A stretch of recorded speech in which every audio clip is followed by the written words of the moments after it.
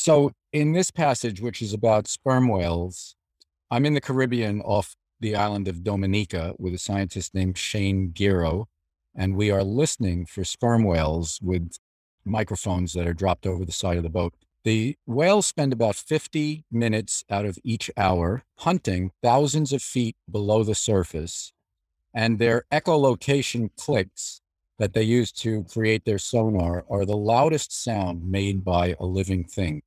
They have a social organization like elephants.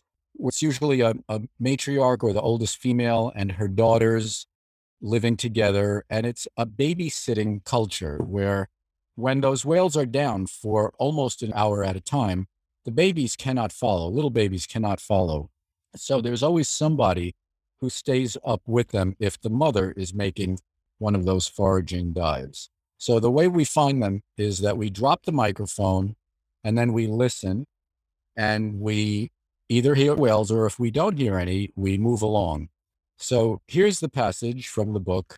We've failed to find whales so far, and after some interval that I'm not closely keeping, our boat is again undulating across the massage of long swells over to the next spot where we will again listen to the sounds of the deep sea.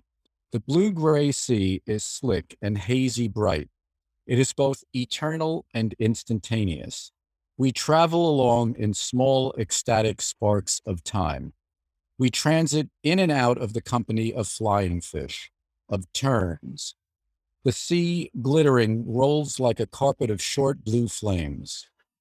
Something like time must be passing, but I feel suspended in an infinite moment that seems to vibrate in place. Perhaps from the whales, I have learned something about living. At this stop, Shane, listening to his headphones, raises one finger. He hears whales.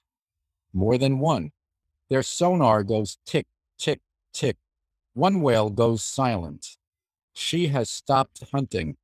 Over the next few minutes, others also silence their sonars. From 2,000 or 3,000 feet beneath the waves, in the frigid blackness where they earn their livings, they are coming up, up, up.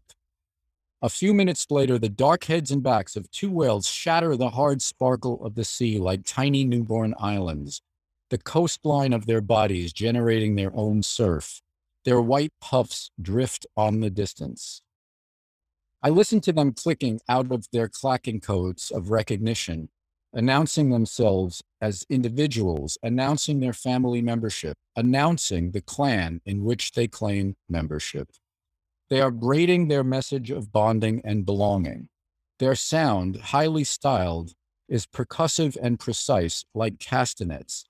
As I listen, their codas go in and out of phase with each other. Sometimes they're perfectly separated.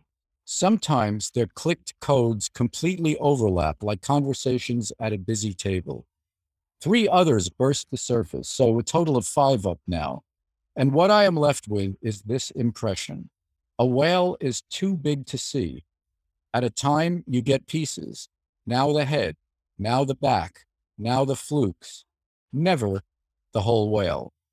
In Rome once, I said to my wife, Patricia, we've now seen Michelangelo's painting of the Creator, but what would the Creator's own painting of creation look like? I think that is easy to answer now. It is these whales in this sea. The whales that this ocean has brought forth seem, in their pacing and their scale, to reflect the enormity of all things past and present.